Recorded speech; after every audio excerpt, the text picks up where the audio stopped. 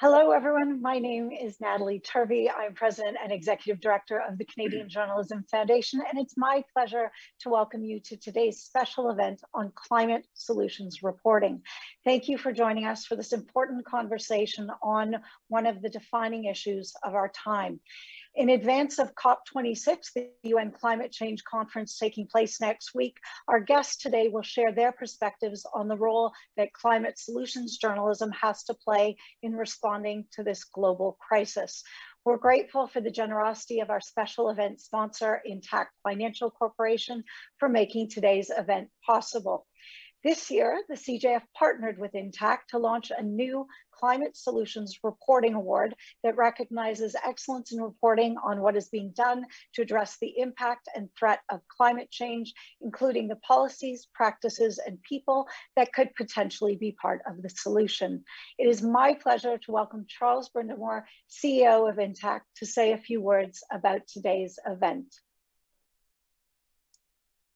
Well, thank you, Natalie. I'm very pleased to be with you. I've been speaking with many stakeholders in society in the last decade about solutions to climate change. And I'm so thrilled to be with your group today because you're such an important force in shaping where society is going.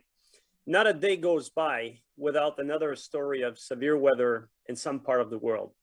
The climate crisis, as you know, is not pending, it's here.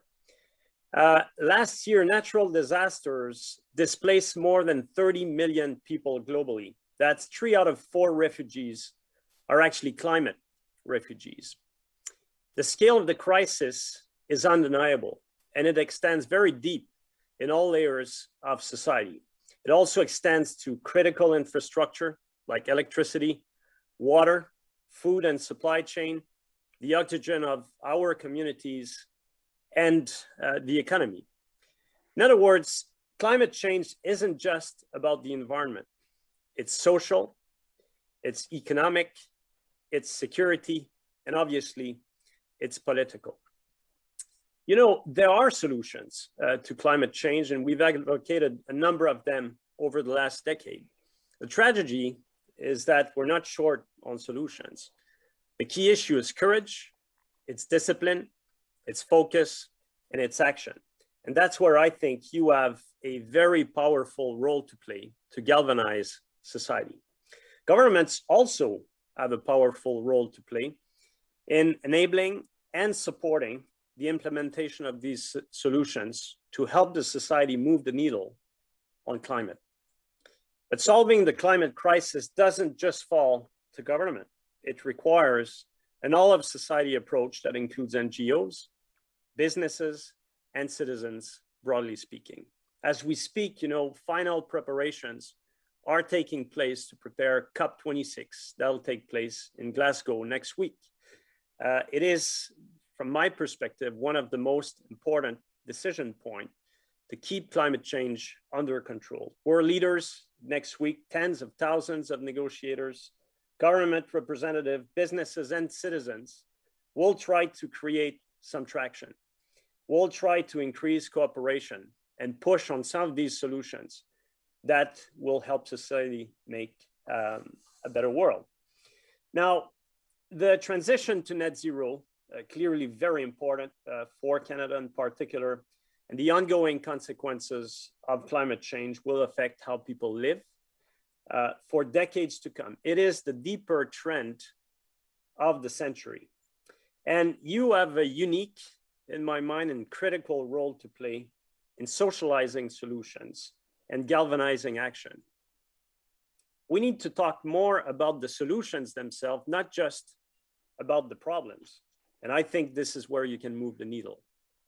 You're the storytellers of our age, and we need your help to urgently tell the human and evidence-based stories that will help catalyze discussions at all levels of society into concrete actions. Actions that can help society adapt to the effects of extreme weather and remain resilient. The issue is serious, but I'm optimistic. We have the ideas, we have the solutions. What we need is courage, intensity, focus that'll turn into action. And Natalie, On that, I'll pass the baton back to you. Thank you. Thank you so much, Charles. Now on to our program. A reminder that today's discussion is an hour long and you can submit questions for our speakers at any time via the tab on your screen. And if you'd like to tweet about today's event, our hashtag is Journalism Matters. I am thrilled to introduce our panel today. Joining us from Montreal, Mike De Souza is managing editor at the Narwhal. In BC, we have Linda Solomon Wood, founder and editor of Canada's National Observer. Also in BC is Laura Lynch, host of CBC's What on Earth and the recipient of the CJF's inaugural Climate Solutions Reporting Award. From Waterloo, Blair Feltmate joins us. He's a climatologist and professor at the University of Waterloo and head of the Intact Center on Climate Adaptation. And in London, please welcome Jonathan Watts, global climate editor at The Guardian. We are honored to have them with us today to share their insights. You're in great hands leading this conversation. Please welcome Fatima Syed, a tour de force in journalism and a climate reporter at the Narwhal. Thank you so much, Natalie, and hello, panelists, and hello to everyone watching. It's a very exciting conversation we're all about to be a part of. And I'm not going to say anymore. I'm going to go straight into questions so we can learn from these great journalists who I'm all a big fan of.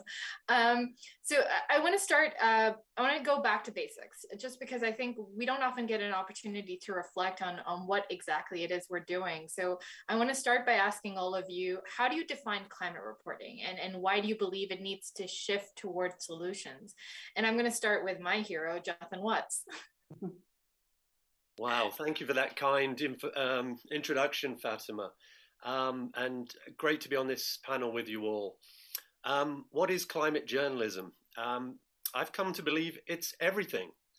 I think the wider the definition, the better, because this is not just another story. I can't emphasize that more. This isn't even just another theme. It's not just business or science. It's not on a par with those. It supersedes absolutely everything, because the climate touches on all of our behavior, human behavior, as we've just heard, and also it interacts so much with other species and other forms of life on Earth. We tend to think of the climate story and the biodiversity story, the nature story, as almost two different things, but they are so deeply interconnected that I think we have to approach them together. We need to look at everything in a much more holistic way. After all, the trees, the plants, the plankton, they regulate the temperature of the Earth. They regulate the contents of the atmosphere. So yes, I think the key for me is to break out of the environment ghetto. We are specialists. Sometimes we kind of put off in the environment desk if we're journalists, or shoved off into the environment ministry if you're in a government, and then happily ignored. Like the powers that be can say, oh, we've done something. We have an environment desk. We've done something. We have an environment ministry. But if you don't give any power, nothing changes. So I think it's really important that we try to convince everyone that the environment and climate is not just a subject, it's a prism. It's a prism to look at everything, to reevaluate everything. Mike, you've been covering this beat since Stephen Harper's days here in Canada. How has the beat evolved for you, and how do you perceive it today? Yeah, so thanks, Fatima. First, I agree with Jonathan that integrating it into multiple aspects of what we cover as newsrooms is part of it, and that is something that I am starting to see shift. That more and more newsrooms, like over the summer, for example, some of the coverage that we saw coming out of Western Canada related to the deadly heat waves and wildfires, we were seeing more of the sorts of coverage that links these disasters, these tragedies to the climate crisis. Whereas when I started really as a dedicated climate policy reporter 15 years ago, it was sort of a ghetto. It was in a silo in the newsroom. So, happy to see that some of this is starting to expand, but there is a lot more work to do. Thanks, Mike. Linda, you started Canada's National Observer to cover this beat better. How have you seen the beat evolve, and how do you define it today? That's a great question, Fatima. I think, when I think about this beat and I think about, the shift kind of from hardcore investigative reporting that we've made to really focusing, doubling down on solutions, for me, it gets down to there are such dire predictions for what's going on with global warming in the world today. And, I think often about it's like being on an airplane, and if the plane is going down, am I going to sit there and, be immobilized or be in, total terror? Or am I going to get up and try to, go up front and get into the cabin and help guide the plane back on course? And I think as journalists, that really is our job more and more, to, come in with the solutions. And, there's just a massive rush now, to solving the climate crisis. And I think we need to be right there on the forefront reporting on that. Laura, you've started a podcast about this in an era where there are lots of podcasts and you're trying to tell climate stories through a different medium. How are you defining it in your head, and how are you approaching climate stories today? Well, just start by saying, Fatima, that I actually, my very first job at the CBC, when I was a very young reporter, I covered the environment out here in BC. And at that time, the environment consisted largely of land use, still does, issues, battles around forests. So I certainly was aware of it back then. Now, the program that it's also a radio program and a podcast, so we have two different spaces for people to listen to it. It was generally conceived of by me as a program that pointed exclusively toward climate solutions. And we were very conscious of that from the beginning, because while we wanted people to learn about what was happening around them, we also wanted them to learn that there were things that were happening in the world to try to address them. And we take a very broad brush to this. It is not science only. It is the legal system. It's the arts. There are all sorts of ways to address what is going on with climate and what the potential solutions are. And this sense that climate is a silo, it's disappearing, it's melting away. I wish there was more daily coverage of it on the CBC, but it is growing. And you can bet behind the scenes, I'm pushing harder and harder to have that happen. We'll see a burst of it around COP26, but more and more, I think you'll see it become a part of the reporting that we do every day. And I welcome that. I welcome everybody to jump into the pool with us, no matter how warm the pool is getting, and start swimming, because people need to know as much as possible. There's some apt climate metaphors in your answer, Laura. Blair, you're on the other end of the spectrum. You're a climate expert. How do you perceive climate reporting, and why do you think it needs to shift more towards solutions? I would say over the period of the last maybe 10 or 12 years or so, for if you went back 10 years ago up to maybe 2 years ago, almost all of the discussion in the media about climate change was on either describing the expression of extreme weather risk, whether floods, fires, hailstorms, windstorms, whatever it might be. And then in terms of solutions, it was disproportionately on the end of the equation of mitigating greenhouse gas emissions, which was very good. It's only been in about the last 2 years, and by the way, with exceptions, by the way, I'm just as a general trend, it's only been within the last, I would say about 2 years, that we've really got legs in reference to reporting on talking about adaptation. What do we do to actually adapt to the extreme weather risk that's on the ground today and the greater risk that's coming for sure? We're not going backwards on climate change. Climate change is a done deal. It's here to stay, period. We can work to slow down the rate of climate change, but we're not going backwards. So we need to adapt to extreme weather risks, the floods, the fires, extreme heat, sea level rise, et cetera, rapidly. We're doing a pretty good job in that area. The problem is, and Charles made a little bit of reference to it, we know what the problems are, and in many regards, we know what the solutions are. The problem is we're not mobilizing the solutions that we know to be practical, meaningful, and cost-effective. We don't have enough sense of urgency right now around the climate file, believe it or not, at least in my opinion, to really drive behavior in the direction of putting the solutions on the ground in the time we need them. Time is not a luxury. And I believe the world still, despite all the coverage on COP and everything else, I don't believe the world really has the true sense of urgency around this file that's necessary. Does anyone want to jump in here and respond to anything Blair said? I would. I think that's really interesting, Blair. And, you know, like it reminds me of some polling that I read recently that said that most Canadians are not even sure what the relationship is between fossil fuels and global warming. You know, and when I see stuff like that, I'm just really aware of how much work we have to do just in basic education of the public. And as you said really well, time is of the essence. So, you know, I really see that as a role of journalism and certainly of National Observer to kind of provide that educational explainer journalism. You know, maybe if I could add very briefly, just one quick point. Not too long ago, I was giving a talk somewhere to an audience of, I don't know, 300 or 400 people, something like on climate change, adaptation, and so forth. And it was talking about retaining and restoring natural infrastructure to, amongst other things, mitigate flood risk. You leave forest fields, wetlands on the landscape, it gives water a place to go when the big storms hit and discharges downstream slowly so you don't get disproportionate flooding. And I was kind of describing that whole process. But then I said also, the ancillary benefits are that it also supports enhancement or retention of biodiversity in and of itself as being a desired outcome.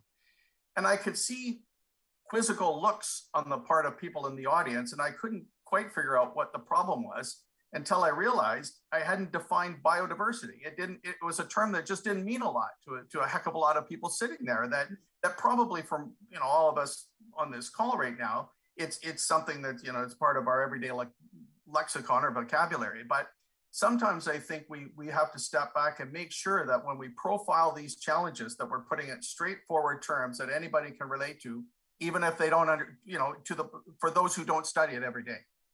Well, it's interesting you bring this up, Blair, right? Because one of the criticisms I get a lot as a climate reporter is how do you actually strike a balance between, you know, being blunt and to the point about the signs and severity of the climate crisis, which, as we learned from the last IPCC report, you know, many of the impacts are irreversible, versus the things people are doing to tackle it in good ways and bad ways, versus actually educating people about this complicated, multifaceted issue. And I wonder if the editors in the room today, in the virtual room today, can sort of walk us through the approach they take to striking that balance. John, you've been doing this for a while, and you've really helped shape the Guardian's coverage on this, you know, looking at everything from vocabulary to framing. How are those conversations in your editorial rooms going? Yeah, thank you. Yeah, I heartily agree with just about everything that's been said so far, which is kind of boring. Sorry, it'd be nice if we had a fight. But that's part of the problem, is that the media is sort of so geared towards having a nice dramatic fight that we have false balance. That's a big problem that we've got rid of, I think. One of the first things I tried to do was just say, look, the science is decided now. Let's stop with this nonsense about, you know, how close is the connection? How sure is the connection? I think most news organizations are in the same place. So get rid of that should definitely be the first thing. Then this question of language, this is absolutely essential. If we're going to break out of the ghetto and stop talking amongst ourselves and communicate with a wider audience, we need a language to do that. And we need a language that conveys the urgency of the situation. So exactly, words like biodiversity, that's us talking to us. We need to sort of say nature or natural life support systems. These kind of words really have urgency, and we don't need. We had a big meeting about this 3 years ago, and 3 years ago, where the environment team persuaded the editor, Kath Viner, who's she's very keen about all this stuff, so she's helped a lot. gathered together all the editors of the other desks, and we just had a big meeting about what more we can do. And this was a kind of like a evangelizing, just trying to get everybody else engaged and trying to get them excited about the language. Because a lot of the other desks just could say, you ask them why they don't like climate coverage, it's too many gigatons and too many terms that people don't understand.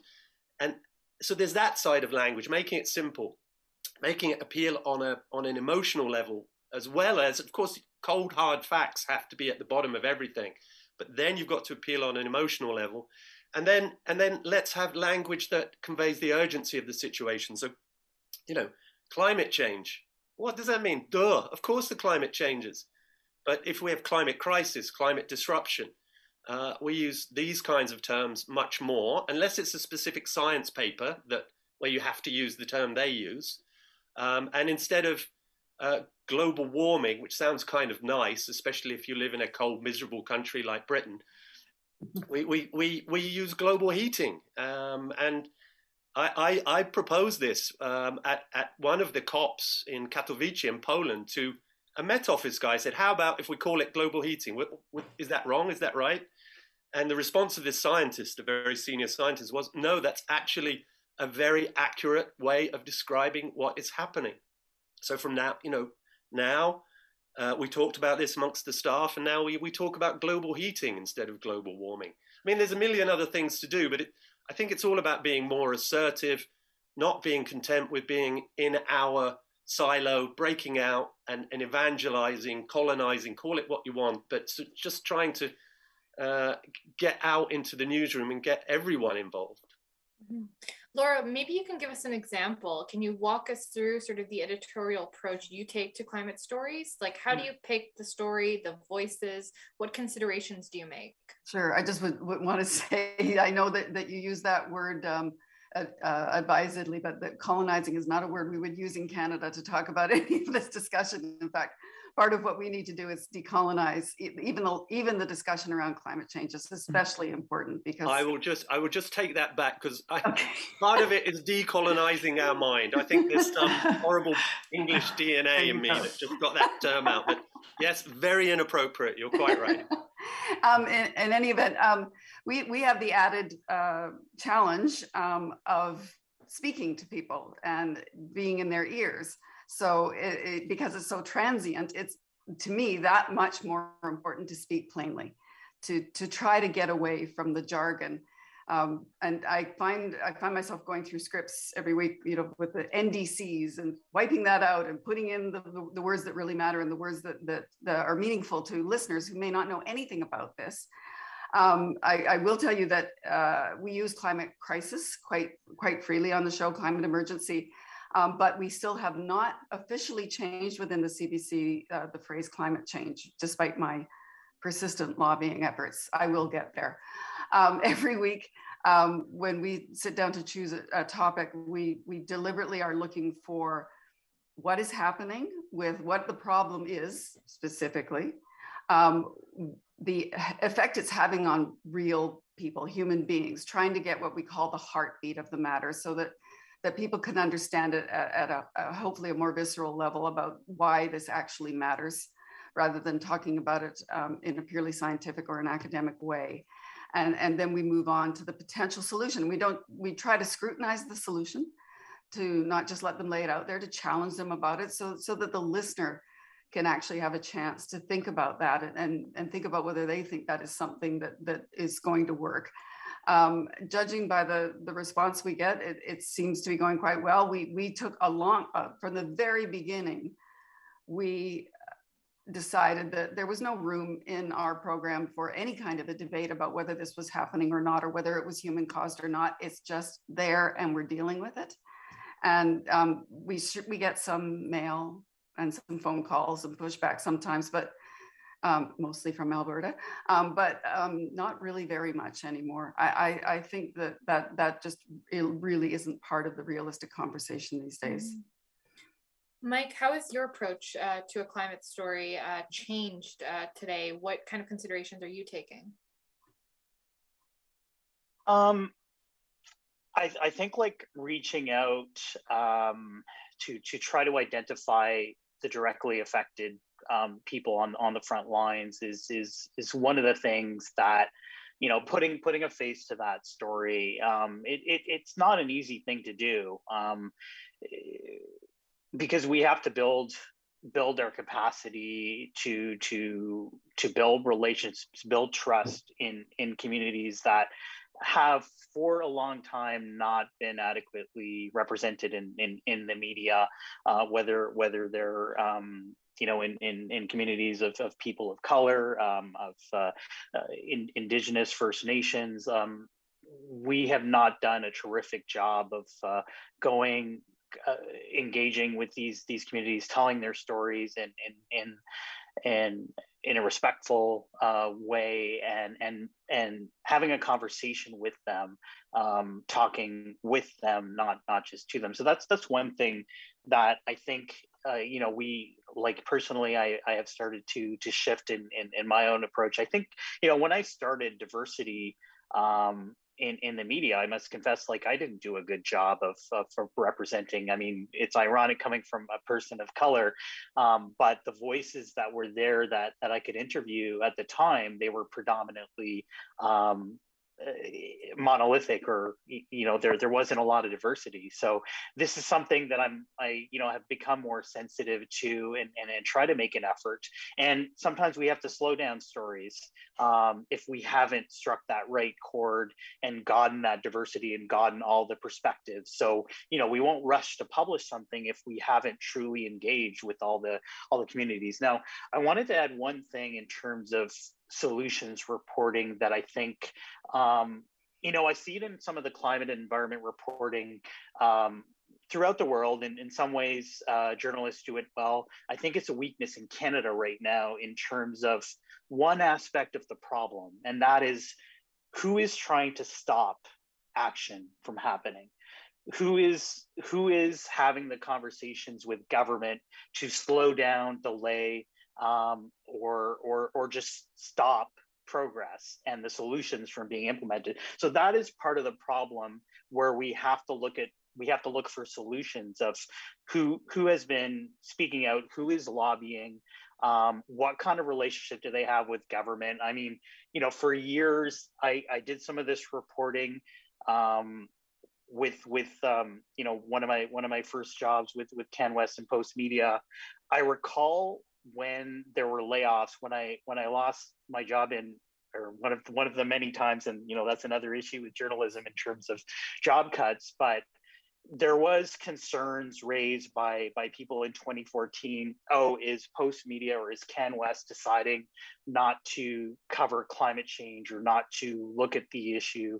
And that was the wrong question, because the issue was, how is it that there was so little coverage in the Canadian media landscape of this issue that it could be so noticed when a single person disappears, or you know, a decision like that happens? So we have to do a better job in Canada as a whole to focus on this issue of what is behind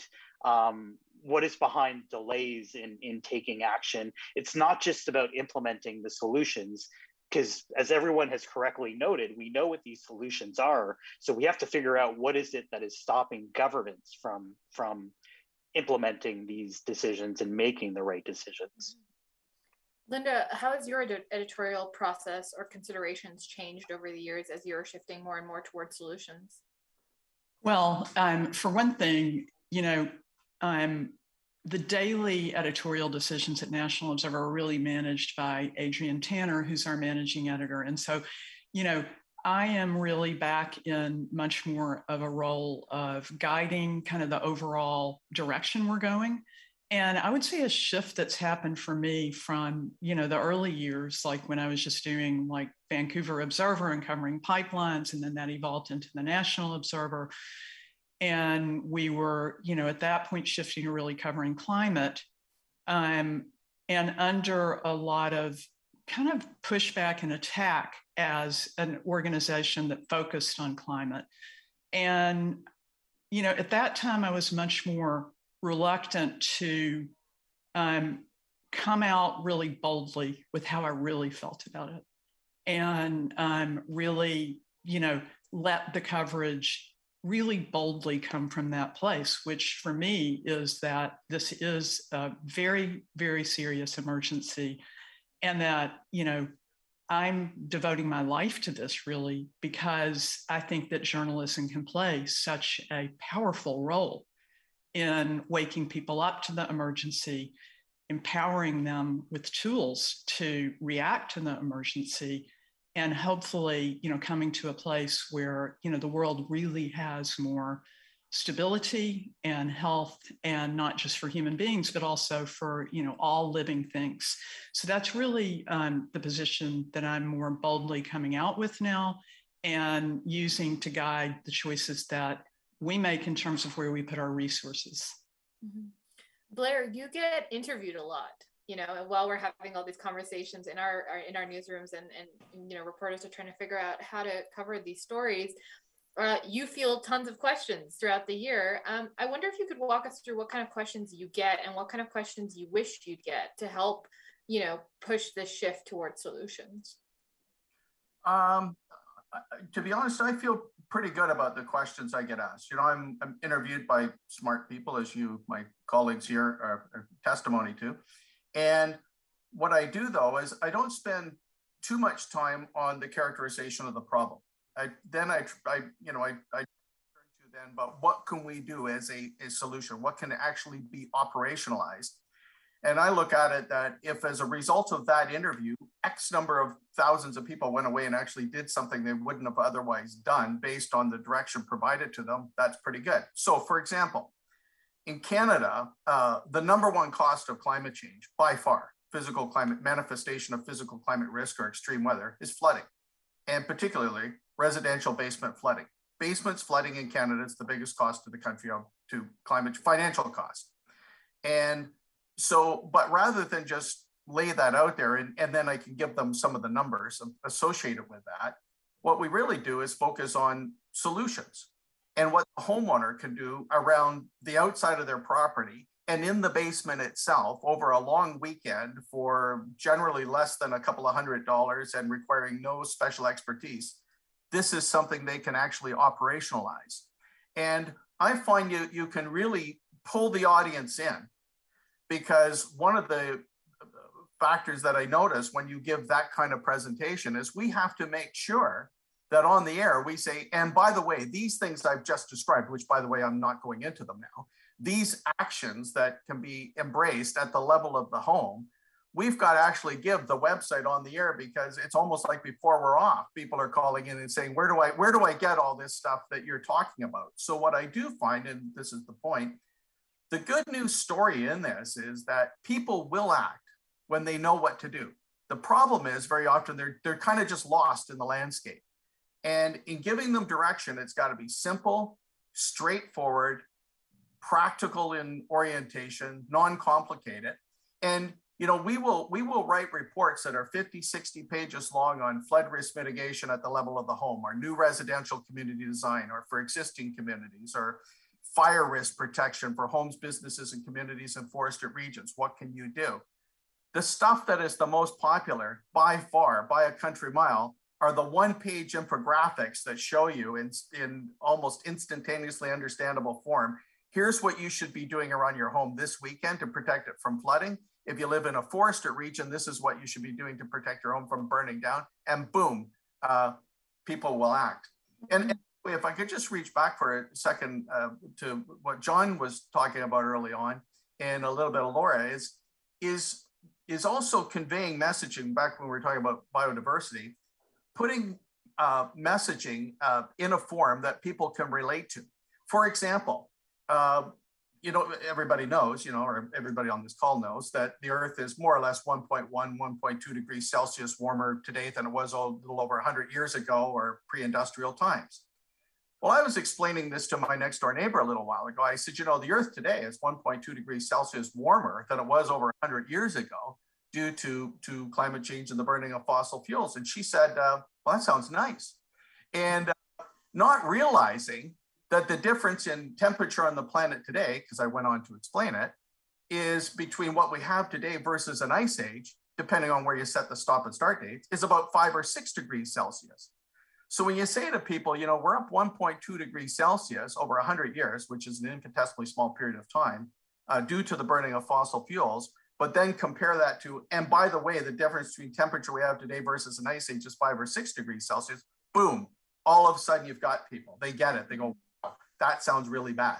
But it's always drawing on these little analogies or comparisons you want that are simple that anybody can relate to. That I think that's how you pull people in.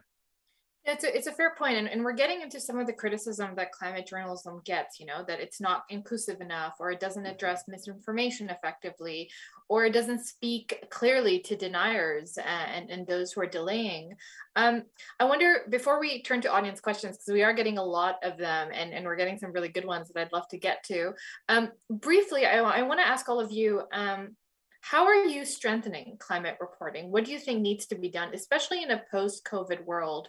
How are you, both in your newsrooms and in your reporting, strengthening the approach to the climate beat? And I wonder, again, Jonathan, I'm sorry, I don't mean to pick you first, but you know, my eyesight is just on you. From a global perspective, because you work for The Guardian, how's your, what are you hoping to do moving forward? I think we have to be more confident that we are in the right, that the changes climate scientists are advocating and we are amplifying is the way forward. And I think for too long there's been a kind of tentativeness. So I think we need to be more confident, more robust. I know I can really sympathize with Linda's comment about, you know, sitting in a news conference of colleagues and just thinking, I must say more. I remember when I came back to the UK after years as a foreign correspondent, everybody was just talking about Brexit. And I wanted to scream at them, you're missing the big story, I'm glad I didn't, but I kind of did in another way. And one of the things I did was I found out what the readers want. And our readers want more climate stories. It's really clear. When they donate to The Guardian, the kind of story they donate most for are climate stories and environment stories.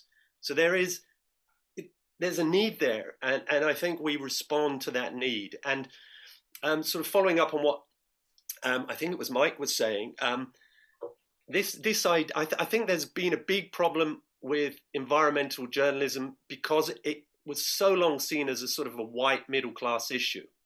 And that was the origins. And for a long time, it was about saving, you know, elephants and lions and polar bears. And it all seemed very different, very distant, and something that the rich do if they've got time for it.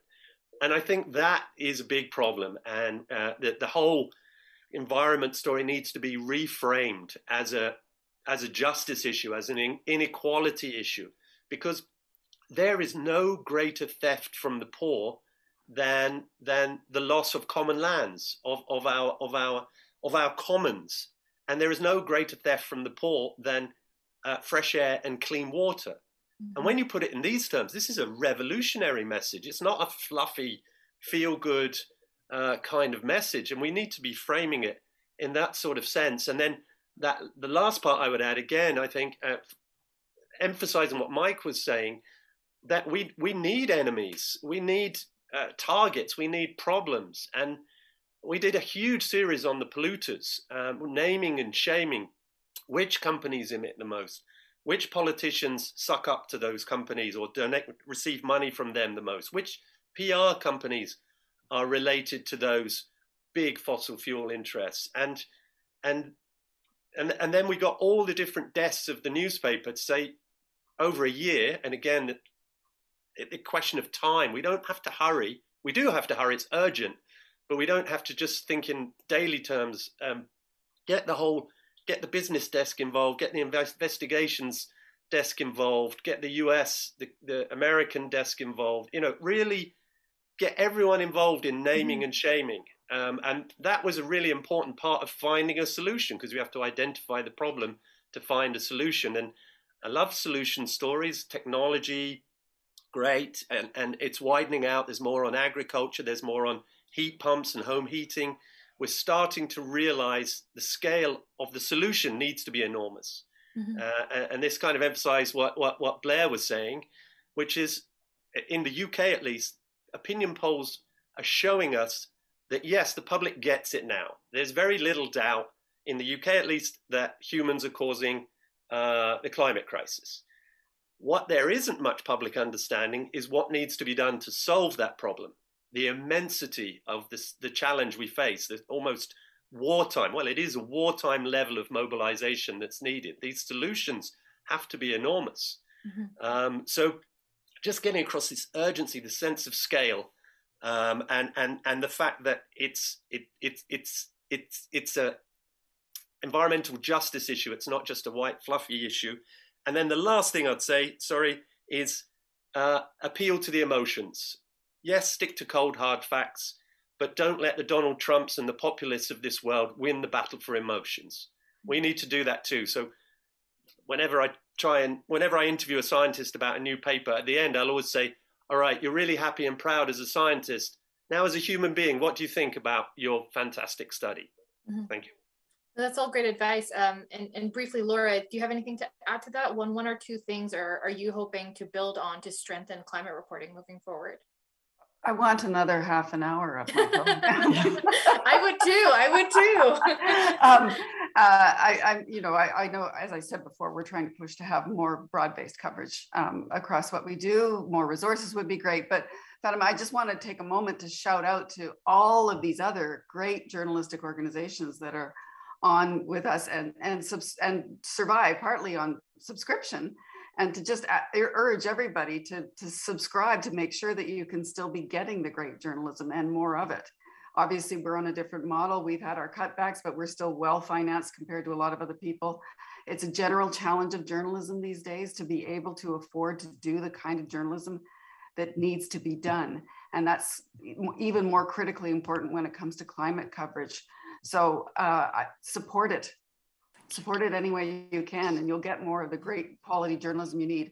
I'd love to see more investigative journalism inside the CBC on exactly what Mike was talking about. In Ottawa, we have politicians on a fair bit. I've had Wilkinson on a few times. I guess, well, he'll come on in a different capacity now, but I don't shy away from giving them a real grilling when they come on, and they need that, but it's beyond that kind of reporting that we really need. Linda, any other things to add on how we could strengthen climate journalism? Well, I'll just say that, looking at National Observer right now, we have a podcast that we just dropped called Race Against Climate Change.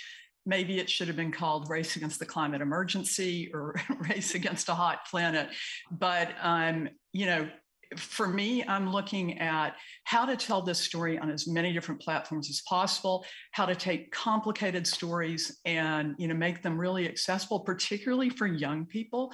So we're really looking at, how do you tell stories better on social media, Instagram, and, just really, we're ramping up our investigations, we're ramping up our solutions reporting, and, we're taking the whole team to COP26. So, that's the moment we all need to be watching. This is the world coming together to try to solve an insolvable problem. So, yeah, and Laura, thank you for that shout out for subscriptions. It's really true. The more that readers will come in and support organizations like Canada's National Observer and the Narwhal, the better climate reporting you will have in Canada. And the Guardian. And the Guardian, of course. Yes, we all support the Guardian. Mike, before I turn over to audience questions, how would you like to strengthen climate journalism moving forward? I'd love to see, all the media outlets across Canada to show more leadership. The people on this panel are all excellent leaders in promoting the journalism that we need. There needs to be more to help guide and lead journalists to understand how to tell these stories in a better way. And for me, personally, one of the most important functions of journalism, I think, is that function of holding power to account. I think it's in a free democracy, it's essential It's not an easy thing to do. It's like, if we want to cover climate change, it's not a difficult thing to interview activists or celebrities, but it is a challenge to press decision makers to answer questions they don't want to answer, to uncover secrets of what is going on in boardrooms, to make decisions. And even when they refuse, it's our job to press on these issues. So that's something that I think is important. And at the Narwhal, one other thing that we encourage is this concept of complicating the narrative and telling these stories, and in encouraging more diversity of voices. That also includes the workers in some of these industries that are sunsetting. Talking to them, hearing their stories. We do need to build our relationships with these industries and the people who are directly affected by this as well, and on the front lines in a different way of the climate crisis. And you could have a situation where you are bringing these voices out where you might be surprised. It doesn't necessarily fit the narrative that the oil or the coal worker is the villain and someone else is the hero. You might hear the story from the oil worker saying, I genuinely care about this. I don't want to be doing this job. I don't have a choice. So this is also part of some of the things that we want to encourage, we want to foster, and we want to see building not only in our organization, but across the media landscape in Canada. Thanks, Mike. That's a lot of good advice from everyone on this panel for us to think about. I have 4 pages of audience questions, which is amazing and ridiculous at the same time because I only have 14 minutes left on this conversation. So I'm going to try and turn it into some sort of rapid fire and ask maybe 1 or 2 panelists to respond to each of them. We've talked a little bit about elected officials, but not enough, and their role in climate action and climate solutions. I've got a couple questions about this, one from David Hawkins, who says that, the government climate action plan seems sparse on particulars when it comes to reaching emission reduction targets. Are journalists taking elected officials enough to task on the efficacy of their commitments for 2035 and 2050? John, you're nodding vigorously. Do you want to take that? I was also, sorry, my dog was asking for attention. That was actually while I was nodding, but I will try and answer that question. Definitely, this is a fundamental task that journalists should be doing, because when you get the likes of Vladimir Putin making a 2050 net zero target, and recently, Saudi Arabia and others, you do wonder how sincere it is. And the climate action has been held up for so long by political leaders just kicking the can down the road, and that's been going on now for 30 years. The roads, we've run out of road. We need to see concrete action that will start to reduce emissions next year, the year after, and then benchmark where you're going to be by 2025 and then where you're going to be by 2030. And we need to hold leaders to account with that. Yes, at the beginning, give them a applause for setting a target, but it will be meaningless unless there's concrete actions. And it's up to journalists really to push people on that, because nobody else is going to do it. And actually, that's not entirely true, because other nations will be pushing for concrete actions. And that's for me, that's the biggest objective of Glasgow is their credibility in all these promises. That's what governments will be testing. Mike, very quickly, I know because your career has spun across a lot of elected officials on this file, how can we better hold them accountable when it comes to climate action? Not settling for non-answers, I think, is the biggest thing that I see too often. That generally the stories that I see by journalists who are not necessarily trained or familiar with the file, they will just repeat, or they will act as stenographers for the politician or the business leader who is not answering a question directly. And so I encourage within the people that I've worked with for us to press harder. And there's always a way to get at that truth and make sure that you aren't, as a journalist, contributing to misinformation, or the things that drive polarization as well, like when these or mistrust, disillusionment with politics. I mean, all of these things I think are sort of interconnected, that we could do a better job of addressing and making sure that we are seeing some sort of results or holding people accountable when there aren't results. Mm-hmm. We've got a question from Emma Jacobs, among others, about COP26, who asks, is having a burst of coverage around a single event the right approach if it means that politicians don't go in feeling public pressure to pursue aggressive targets? It almost feels too late for coverage like that. Laura, Linda, you've both mentioned that you're going to COP26. I wonder if you could walk through, how you're balancing covering a big event and knowing that there's going to be a flurry of climate reporting around it, and what you do after COP or before COP, for example. Well, Laura, are you? You're on mute, so I'll just jump Linda, in. I was just going to say, Linda and I actually met on Friday, and we were having a conversation about this, and Linda said something about what she expects to find at COP, and I thought it was quite interesting. Can you remember what I said? That you thought stories were going to be falling from the sky. Yeah. There's so much to talk about there. Yeah. And also, I see COP, for anybody reporting on the climate, as a major educational uplift. And, to Mike's point about people just not knowing enough to push back with, I think it's so important that we, are constantly educating ourselves about these issues. I expect our team to come back really energized and inspired in this coverage, the value of having been there to last for a very long time and to infuse our coverage going forward. And I would just say briefly that I welcome the world's media spotlight on it, even for a short time, for the opportunity to engage more people and more journalists in the subject. And to perhaps, if that doesn't deepen their coverage, it'll make them think again about what can be done with it.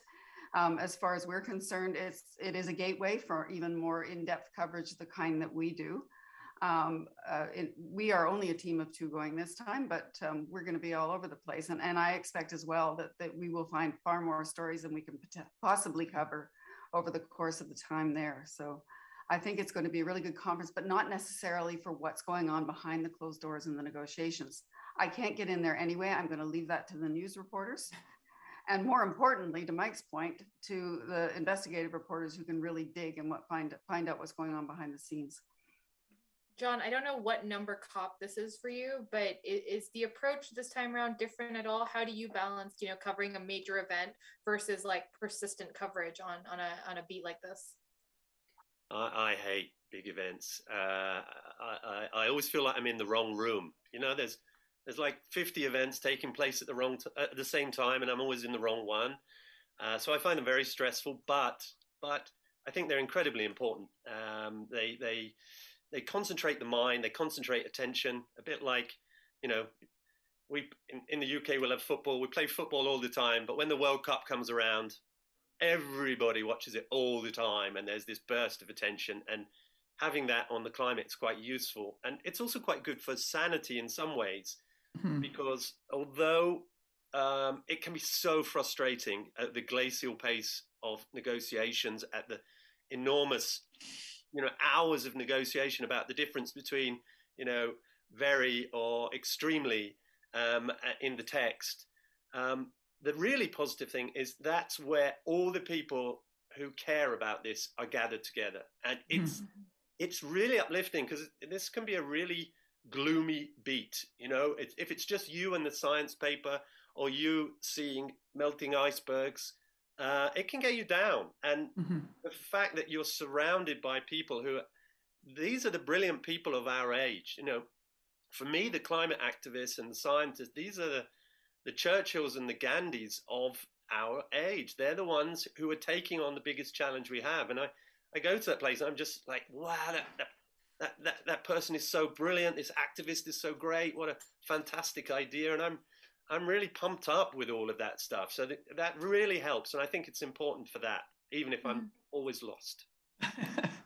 Blair, I've got a question for you from Sharon Proxton.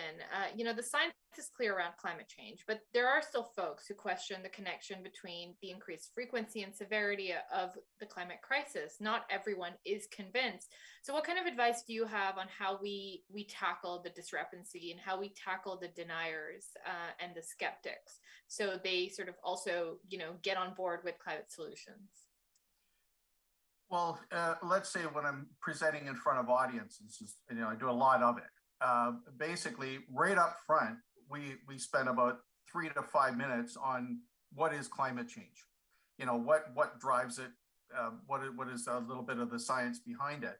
And one of the points I make, just to knock the deniers out before we even get started, is I say right up front, climate change has been around a long time, long before humans had any, real presence on this planet, driven through geological event, driven through volcanic activity, or changes in solar irradiance, or changes in the Earth on its wobble on its axis. There's lots of things that have caused the climate to change on a geological timescale. However, and this is where you get them, you say, relative to the change we're seeing now over the period of the last 100 years, the only mechanism out of all those mechanisms that explains the change is the burning of fossil fuels, coal, oil, natural gas. It's the only factor that correlates with the escalating temperature on the planet over the time frame we're observing it. And when you put all that right up front, you've kind of won over the deniers, because you give them a little bit. You say, by the way, climate change has been around, only it's on a geological timescale, but it's not the mechanism at work now. So you haven't quite put them off. You know what I mean? They go, oh, okay, I just needed a slight adjustment in my view. Because my goal is to win these people over. I want them all singing from the same hymn book before I leave the room, and that pretty much works. And then sometimes you run into problems with people saying, "Well, you don't know that this storm, this hurricane, this flood, whatever it is attributable to climate change."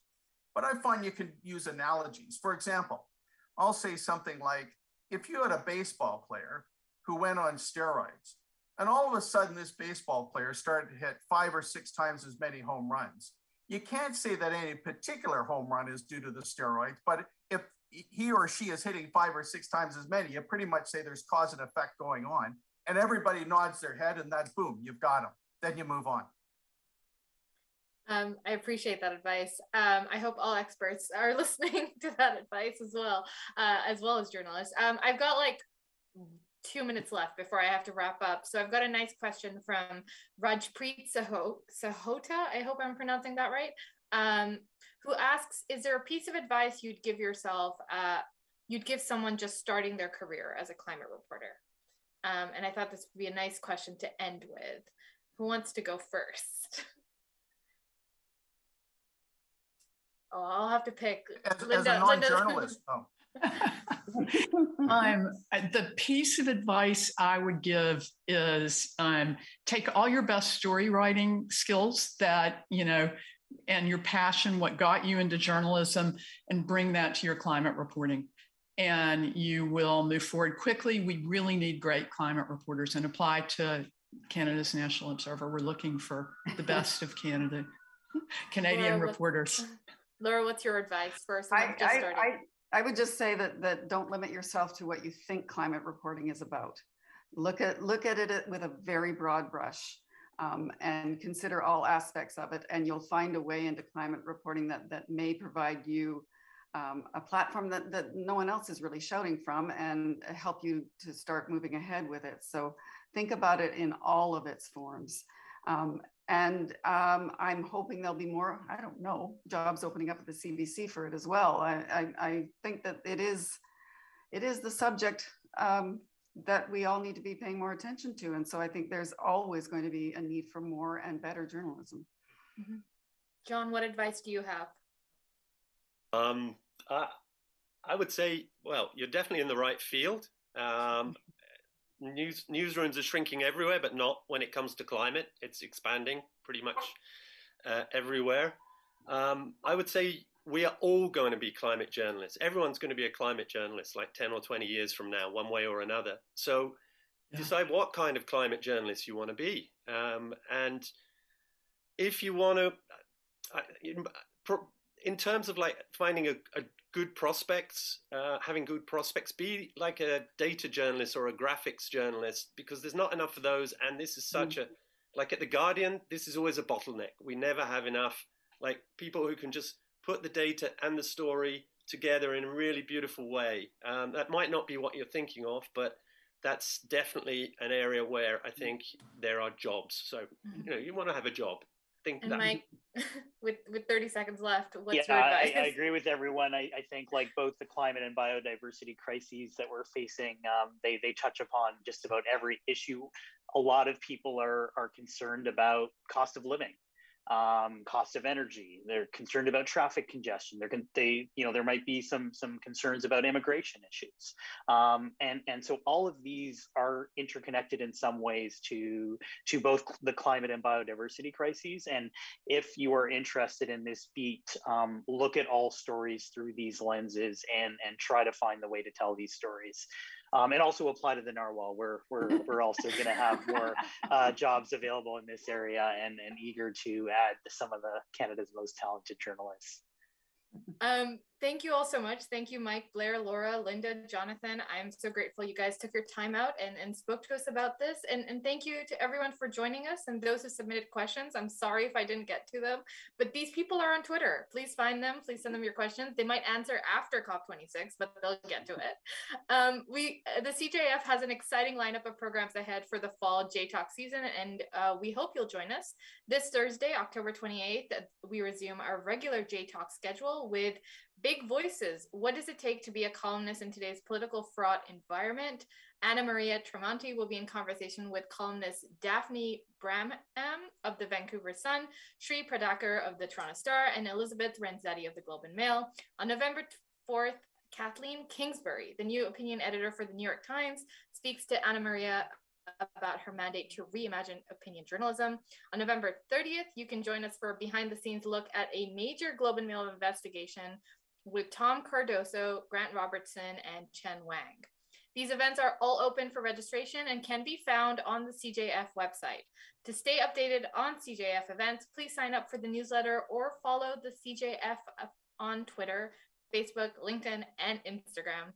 A reminder, you can also find the videos and podcasts of past talks on the CJF site, including this one. Thank you all so much for watching. We'll see you online and at another event in the future.